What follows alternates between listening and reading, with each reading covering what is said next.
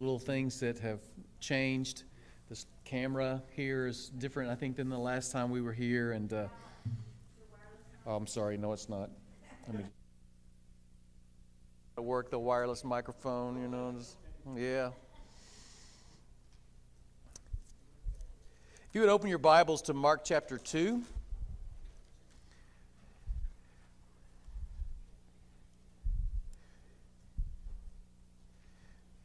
I'm going to be reading verse 1 all the way through verse 17. Mark chapter 2. And when he returned to Capernaum, after some days, it was reported that he was at home. And many were gathered together, so that there was no more room, not even at the door. And as he was preaching the word to them, and they came, bringing to him a paralytic carried by 4 men.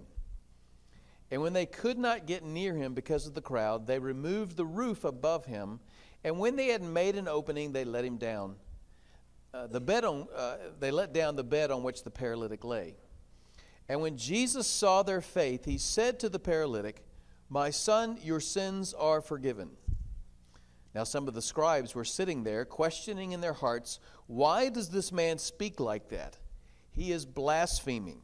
Who can forgive sins but God alone?" And immediately Jesus, perceiving in his spirit, said to them, "Why do you question these things in your hearts? Which is easier to say to the paralytic, 'Your sins are forgiven,' or to say, 'Rise, take up your bed and walk'? But that you may know that the Son of Man has authority on earth to forgive sins," he said to the paralytic, "I say to you, rise, pick up your bed and go home." And he rose and immediately picked up his bed and went out before them all, so that they were all amazed and glorified God, saying, "We never saw anything like this." And he went again beside the sea, and all the crowd was coming to him, and he was teaching them. And as he passed by, he saw Levi, the son of Alphaeus, sitting at the tax collector's booth. And he said to him, "Follow me." And he rose and followed him. And as he reclined at table in his house, many tax collectors and sinners were reclining with Jesus and his disciples, for there were many who followed him. And the scribes and the Pharisees, when they saw that he was eating with sinners and tax collectors, said to his disciples, "Why does he eat with tax collectors and sinners?" And when Jesus heard it, he said to them, "Those who are well have no need of a physician, but those who are sick. I came not to call the righteous, but sinners."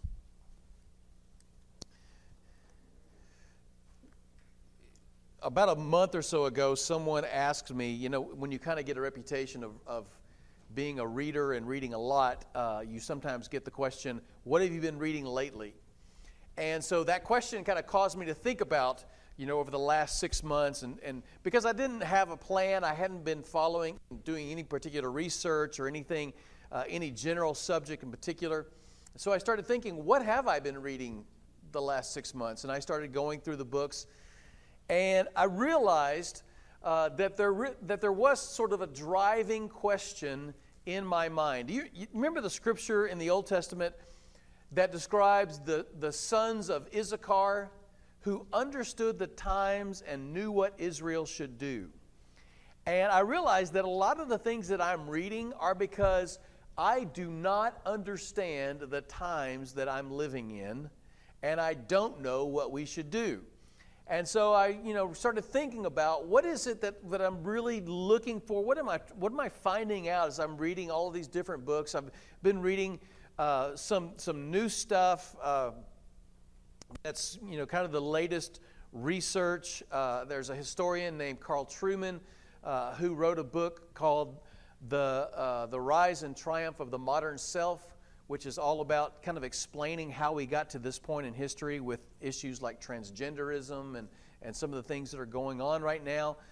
There's a really good book called, I just finished it the other day, called Why You Think the Way You Do by a historian named Glenn Sunshine. That's such a lovely name, right? I mean, it just makes you feel good when you pick up the book. But he was talking about, like, historically, what are the ideas that guided us to this point? How do people think today and things like, it's all worldview. And but I also have gone back and read some old C.S. Lewis stuff related to culture. I read a fair bit of Francis Schaeffer, who was another person, back in the 60s and 70s, who was looking at the way culture was going. And frankly, some of the things that he writes are almost shocking in their accuracy, that we have gotten to the point that he was saying, if we keep following this trajectory, one of the things that just sort of floored me, he talked about the socialization of science. And Schaeffer said, if you deny the idea of truth, eventually even science will only serve a political purpose. Because there won't be any nobody's going to be saying, we're looking for what's absolutely true. They're just going to be saying, we're looking for what is useful in science. And to see us being at that point and think, wow, man, that guy really saw it coming. So I started thinking, okay, what is it that's really driving all of this? I mean, why is it that it's not enough for these ideas and these things that we have always historically called immorality and sin? Why is it not enough for these things to be generally accepted, but they have to be completely accepted? Why is it that someone who holds these views feels a driving need to convince me that they're true? Why do I have to conform to the way the culture is going? Why am I feeling this pressure? And I realized that what the Bible teaches is all of us have sort of this, when we sin, it marks us. And even if we believe that our sin is right, if our culture teaches us that something that God says is a sin, we totally believe that it's right, we still have this feeling of guilt. We can't get around it. It just drives us. And so, think of it this way. Let's say I tell one of you a lie. And so I think to myself, oh my goodness, I lied. And maybe even I come back to you and I confess and I ask your forgiveness and everything is reconciled, everything is fine, but then I lied to somebody else. At what point have I stopped just lying and become a liar?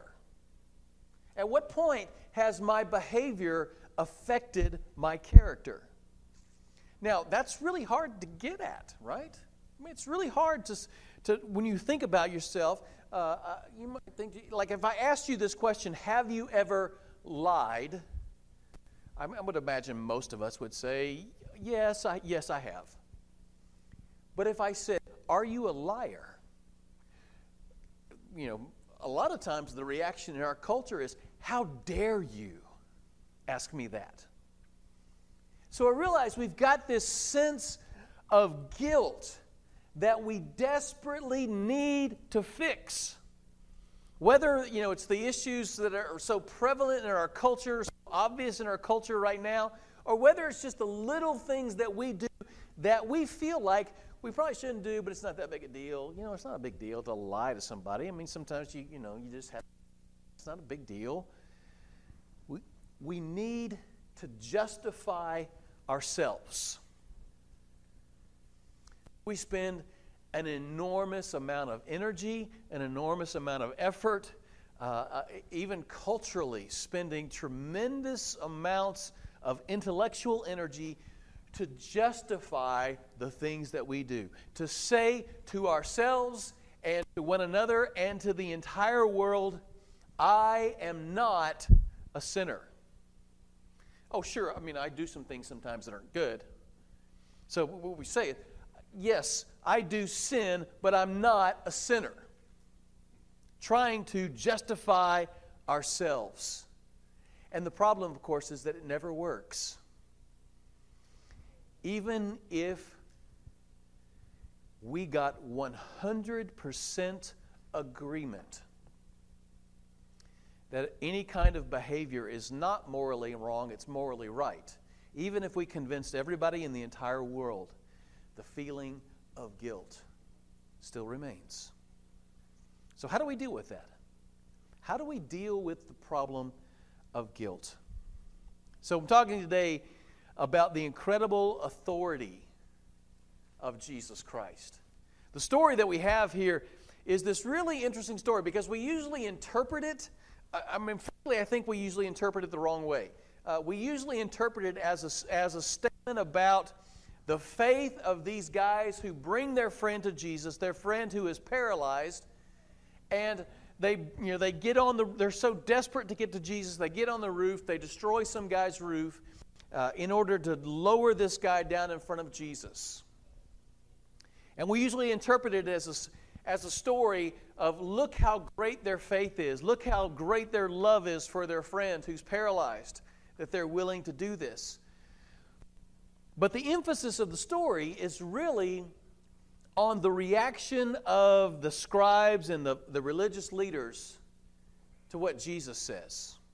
Because if you think about it, the story most naturally flows this way, that Jesus, these guys bring their friend to Jesus, they lower him down through the roof, and Jesus looks at the guy, he looks at the faith of these brothers who brought him to him, and Jesus says, your paralysis is healed. But that's not what happens, right? Jesus looks at this. It's not like they got this guy and they said, boy, obviously, sure you can't walk, but, your real problem is you're such a terrible sinner. Let's take you to Jesus and see if we can get your sins forgiven. They're bringing him to Jesus so that Jesus would heal him of his paralysis. If you read the first part, we're only 2 chapters into Mark here, but the first chapter, Jesus heals every disease that he encounters. And he gets this reputation very quickly of not just being someone who can heal, but someone who can heal anything. And so these guys are bringing to Jesus this guy who needs healing. Now, the worldview of the first century, at least within Israel, first century people, was that sometimes God gave a certain level of authority to human beings. Sometimes that authority was to teach. Sometimes that authority was to heal. Sometimes that authority was to drive out demons. Sometimes that authority was even to see. Do you remember the story of Saul? When at one point Saul and his servant are looking for their cattle, I think it's their cattle, and they can't find them. And so the servant says, hey, let's go see Samuel because he's a seer. And so they go ask Samuel because God has given him the ability to see, where cows are, I guess. And so he tells them where they are. If you lost your cattle, that's a handy gift to have, right? So this was kind of the worldview of the first century, that sometimes God gave a certain level of authority to people to do certain things. And so the issue that the scribes have is not with healing. They recognize that Jesus has been given a certain level of authority to heal people, and really a much greater level of authority than anybody they've ever seen. But then when this guy is lowered down, the surprising thing that Jesus does is he says to him, son, your sins are forgiven. Now that should tell us right away. Here's a guy who is paralyzed. Because he's paralyzed, he's probably doomed to live in poverty. But the greatest problem that he has, the greatest problem that any human being has, is the problem of sin. And so when Jesus says to him, your sins are forgiven, he is addressing the even greater problem than the problem of paralysis. The scribes immediately respond by saying, wait a minute. Sure, yes, Jesus, we know you have authority to heal people who are sick, but only God has the authority to forgive sins. And that means if you claim to have the authority to forgive sins, that means that you are claiming to be at the same level of authority as God. Therefore, you are blaspheming. And maybe the greatest aspect of this story is the unspoken part, because Jesus never corrects them. He doesn't say, well, I mean, in this particular instance, God has given me authority to forgive sins. It's a limited sort of thing. It's, for this time, this is what I'm supposed to do. Or even, not all sins, but, this particular sin, this guy has forgiven that one. Jesus never says, oh, no, you've misunderstood. God does actually give human beings the authority to forgive sins. You just misinterpreted the Scripture or something like that. He never corrects them. And so Jesus, by His silence, is saying, you are exactly right. Only God can forgive sins. Now, Jesus then says, this is the really interesting part, He makes a statement that cuts in two ways. So He says, which is the greater thing to do? To forgive sins, or to say, get up and walk? And it's an argument that cuts two ways, because at one level, by their own understanding, they are saying it takes a greater level of authority to forgive sins than it does to say, get up and walk. But when you ask the question, which is easier to prove that you've done, it's a lot harder to prove that somebody's sins are forgiven than it is to say, because, if you say get up and walk and the guy doesn't, it's sort of obvious. It's easy to prove. And so Jesus says, so that you will know that I have authority to forgive sins on the earth. And then He says to the man, get up and walk. So Jesus is saying, in essence, when you see this level of authority, it's only a demonstration that I have the even greater authority to forgive sins. And of course, the question that the religious leaders are supposed to ask themselves, that I don't think they ever do, is, if only God can forgive sins, and Jesus can forgive sins, what does that tell you about who Jesus is? That's what they can't wrap their head around at this point. They don't understand that. The gospel is spelled out here in this sense. Anyone who comes to Jesus can have their sins forgiven because Jesus has the divine authority to forgive sins. Now, maybe it's important at this point to ask the question, okay, so Jesus has divine authority to forgive sins, but how does He have the moral authority to forgive sins? I'm thinking about Romans chapter 3, where the Bible describes God as both just and the justifier of those who sin. This is really an important question to take hold of here, that we understand that just because Jesus has divine authority to forgive sins does not mean that He should forgive sins, that He has the moral right to forgive sins, that even God, who has divine authority to forgive our sins. In other words, God cannot just say, don't worry about it. It's no big deal. Yes, you've sinned. I'm going to look the other way. We're going to pretend like that didn't happen. God cannot remain true to Himself and just dismiss our sins. There has to be some sort of justification. So what is the moral justification for Jesus saying your sins are forgiven? At this point, it's really important to understand what forgiveness is. I don't know about you, but for whatever reason, maybe how I grew up, but it feels really weird to me to, when somebody says, oh, I did this wrong, it's really hard for me to say, I forgive you. It just sounds weird coming out of my mouth, you know?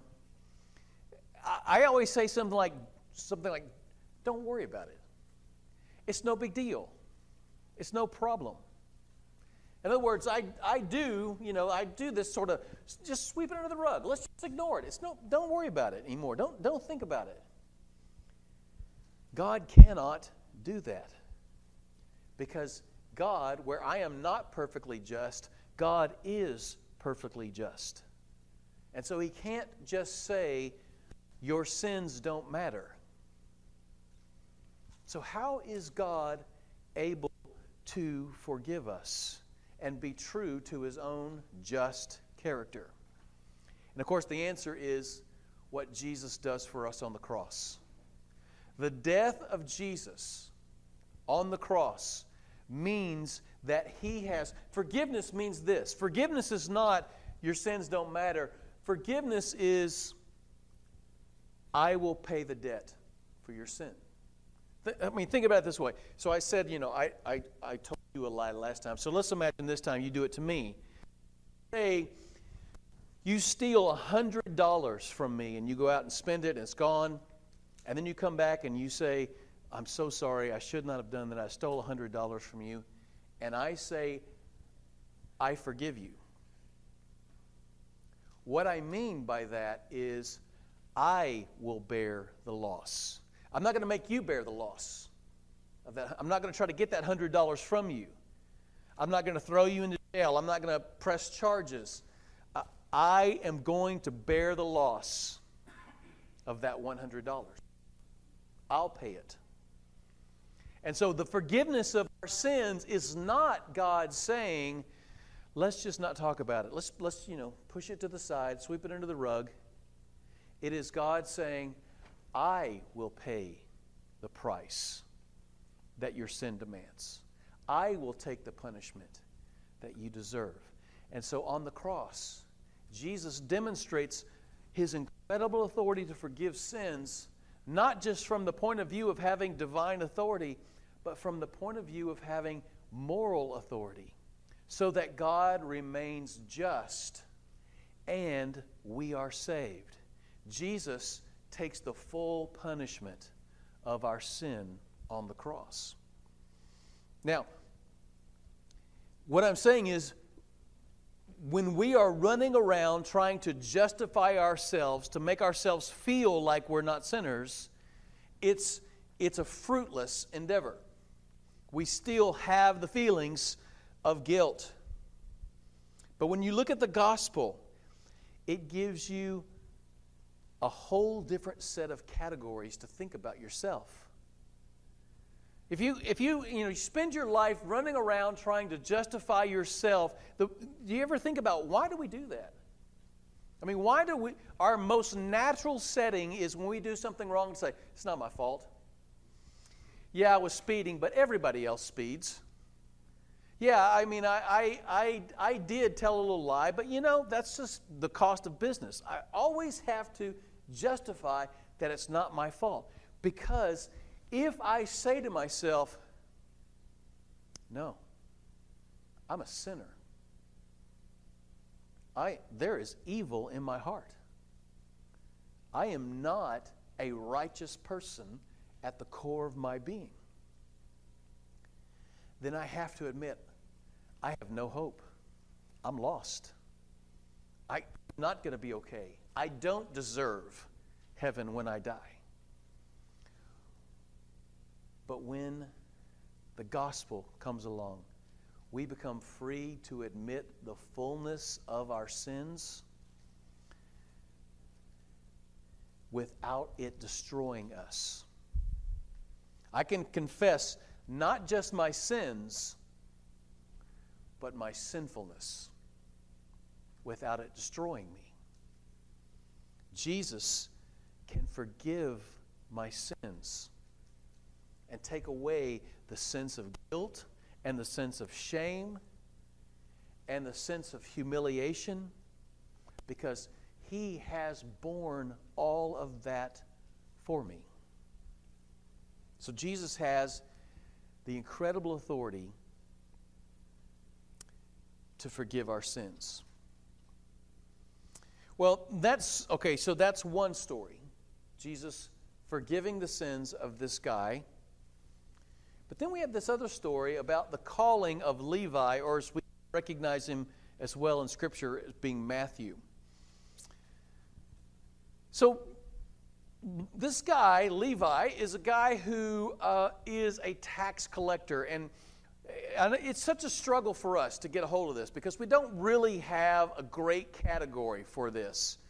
We don't have a category or a job that would sort of be like a national traitor mixed up with a spiritual rebel mixed up with just a horrible person that we would sometimes use as a name we want to call somebody when we really want to insult them.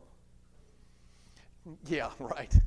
But we don't really have that sort of vocabulary. A tax collector was somebody who participated in the collection of money from the people of Israel for the oppressive government of Rome. So, number one, they were a traitor. Somebody who was helping the oppressor. Number two, they were somebody who was getting rich in the process, so they were greedy. Number three, they were somebody who would be considered spiritually unclean because they were participating with the Gentile rulers against the people of Israel. And number four, when you read over and over again in the New Testament, when somebody really wants to insult someone, they talk about sinners and tax collectors. It's like the worst possible insult that you could give somebody. And here is this guy, Levi, who is doing that. And Jesus walks along and he sees him there doing his thing, his immoral, traitorous activity. And Jesus says, "Come follow me." And not only, to make matters worse, he goes to his house and they have a big party. Now, in both of these stories, do you notice that there's a moment where the scribes or the leaders or the Pharisees ask a question? So in both of the stories, that's the key to understanding what's going on. In the first story, they ask themselves, who does this guy think he is? No one can forgive sins but God. In the second story, they ask, why does he associate with sinful people like this tax collector? Now, again, we've got to understand a little bit of the worldview of what's going on here. In the way Israel thought, if you associate, this was based upon their law that God had given them, if you associated yourself with something that was unclean, you became unclean.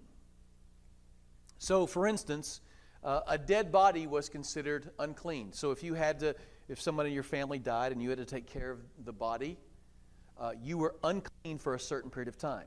So, let me try to get this clear. Uncleanness transferred and overwhelmed cleanness. If you were clean and you came into contact with something that wasn't clean, that uncleanness was transferred to you and you became unclean. So now these leaders are saying to Jesus, look, that guy is unclean. Because of all the stuff that he's been doing, because of the way that he's been living, because of the things that he's associated with, he is unclean. And when you go to have dinner with him, you, Jesus, are becoming unclean. Why are you doing that? This is absolutely critical to understand. That Jesus is, by having this dinner with him, demonstrating the incredible authority that he has to reverse the process. For everybody else, association with things that are unclean made you unclean.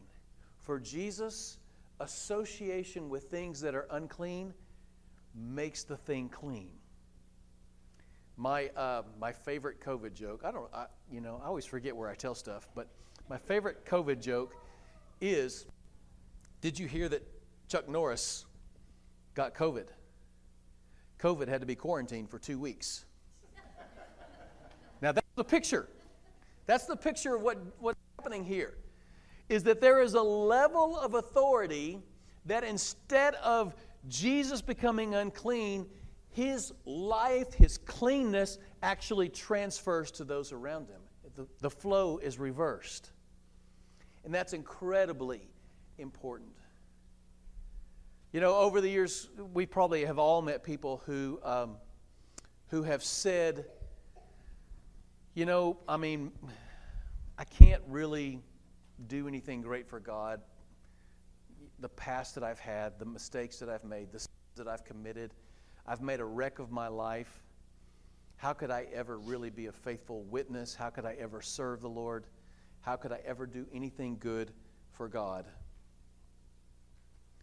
That sense of shame, and this would be, these are not people who are not Christians, but people who are Christians who feel that their past somehow disqualifies them from any kind of service. And again, the culture that we live in is trying desperately to say, oh, no, it's okay. That's the other thing I always, instead of I forgive you, I always say, it's okay. Don't worry about it. You see, we're just trying to push down that sense of shame and sinfulness and uncleanness that we all feel right there underneath the surface about what our sins deserve. And we're all trying to minimize that. We want to make it go away so that we don't feel bad. But Jesus looks at this in a different way.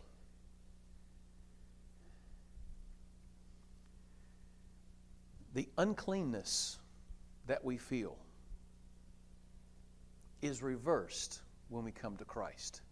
We all have that sense of, maybe I could say it this way. Do you ever wonder to yourself, you know, when the Apostle Paul, back when he first becomes a Christian, so here's this guy who was a persecutor of Christians. How was he ever, you know, maybe if even he comes to Christ and he says, okay, all my sins have been forgiven, but how in the world am I ever going to be able to teach and preach and write letters to churches telling them what they should do? How am I ever going to be able to carry out the job of an apostle if, you know, in light of all the things that I've done? Wouldn't my past disqualify me? I mean, just think about it. You know, if you were at a church and the church was looking for a pastor, and you know, the guy comes in and says, "Well, you know, I mean, 2 years ago I was actually trying to kill people like you, and I was trying to, you know, arrange so that you'd be arrested, and I was working really hard to get Christians out of any position of power. I was trying to do everything I could." Would you say, "Oh yeah, you're the perfect guy for this job"? You know? That's not how we think, right? What is it that is able to take a guy like Paul, maybe I should say a guy like Saul, and transform him into somebody? I mean, it's not like, you know, Paul took 30 years off before he started serving the Lord to try to distance himself from his past. He immediately begins to talk to people about Jesus. How is that possible? And the answer is very simple. Jesus says that he is like a doctor. And as a doctor, he doesn't go to people who are healthy. I mean, it would be ridiculous, right? For a doctor to say, "Look, I'm opening up my office. This is a medical clinic, but I'm only accepting people who are in perfect health." You're not going to get any business, right? I mean, people who are in perfect health don't go to a doctor. Jesus says, "I am like a doctor, and a doctor's job is to go to people who are sick and make them well." And so that's what Jesus says. My life, my authority is such an incredible authority that I can come into your life and transform you from a person who used to do this into a person who can serve me. You see, one of the great challenges of our time is we've got to take our eyes off of ourselves. This is exceptionally hard to do in our culture right now. Take our eyes off of ourselves and put them on Jesus. And always be looking at His character and His authority and His ability to transform. Do you see how we can slip into the person who says, you know, I've had such a terrible past. I couldn't serve as an elder or a deacon or as a Sunday school teacher. I've had such a terrible past. I couldn't witness to somebody else. Do you see that ultimately they're putting their eyes on themselves? My sin is so great. God, you know, I know God can fix a lot of stuff, but He can't fix my past. You know, rising from the dead, I think God can handle your stuff. Jesus has such an incredible authority. And this is how Paul thought of himself. You notice Paul never says, yeah, I used to be a sinner, but now I'm okay. He says he still, to his dying day, thought of himself as the chief of sinners, and yet was able to give his all in serving the Lord. How could he do that? Because he knew the authority of Jesus in his life to transform him. How is it that Matthew can go from a guy who was doing everything wrong to becoming one of the biographers of Jesus? It's through the transformational power of the authority of Jesus. This gives us hope in the world. You know, I don't know about you, but right now, like I go through cycles where I don't watch any news at all because I just am like, I can't take it. I just can't take watching the news. To feeling guilty that I ought to know something about what's going on in the world. And so I start watching the news, and it's like despair, just coming on me in waves. And, I try to listen to both sides. I'm just not interested in being one or the other at this stage in my life. I'm trying to listen to both sides of the political spectrum, and it's just both sides that drive me to the point of weeping. And I just got to stop watching, stop listening to podcasts, stop everything. Just listen to some sermons, or just try to build myself back up again. It is a time where it's easy to feel like there is a sense of hopelessness. Well-intentioned people, and I hope you believe that, well-intentioned people who are intelligent and have good ideas, but don't have the power or authority to carry them out. And then people who get greater authority and power who become corrupt. The old adage, power corrupts, and absolute power corrupts absolutely. We tend to think that applies to everybody but us. And that is the deception of the human heart. That we have to recognize that, I told my wife yesterday, I said, I think you'd make a pretty good benevolent dictator. Because she's a very nice person, but she's really, she'll tell me what to do if I don't know what to do, which is a lot, by the way. So, the reality is all of us have been corrupted by sin. But the hope that we have as Christians is that Jesus Christ, who is the best, among other things, the best human being who ever lived, has all of the power and authority. Whatever it is that you've done in your past can not only be forgiven, but can be, by the life of Jesus, transformed into something beautiful. Whatever it is that you've made a mess of in your life, before you're a Christian or after a Christian, can be forgiven by His grace and can not only be moved on from, but transformed into something that becomes useful in His service. He is working in the world right now through His invisible Spirit and through His Word. to change people's hearts. And one day, He will return. And the one who is all goodness and all power will take charge of the world. And He will set everything right. So we are going into the week of Thanksgiving. I hope, if nothing else, this is a good reminder of what we are thankful for. Let's pray. So God, as we just conclude this message, we thank you, Lord, for the authority that you possess. Authority to forgive our sins, not only by your divine authority, but by your moral authority that was accomplished on the cross.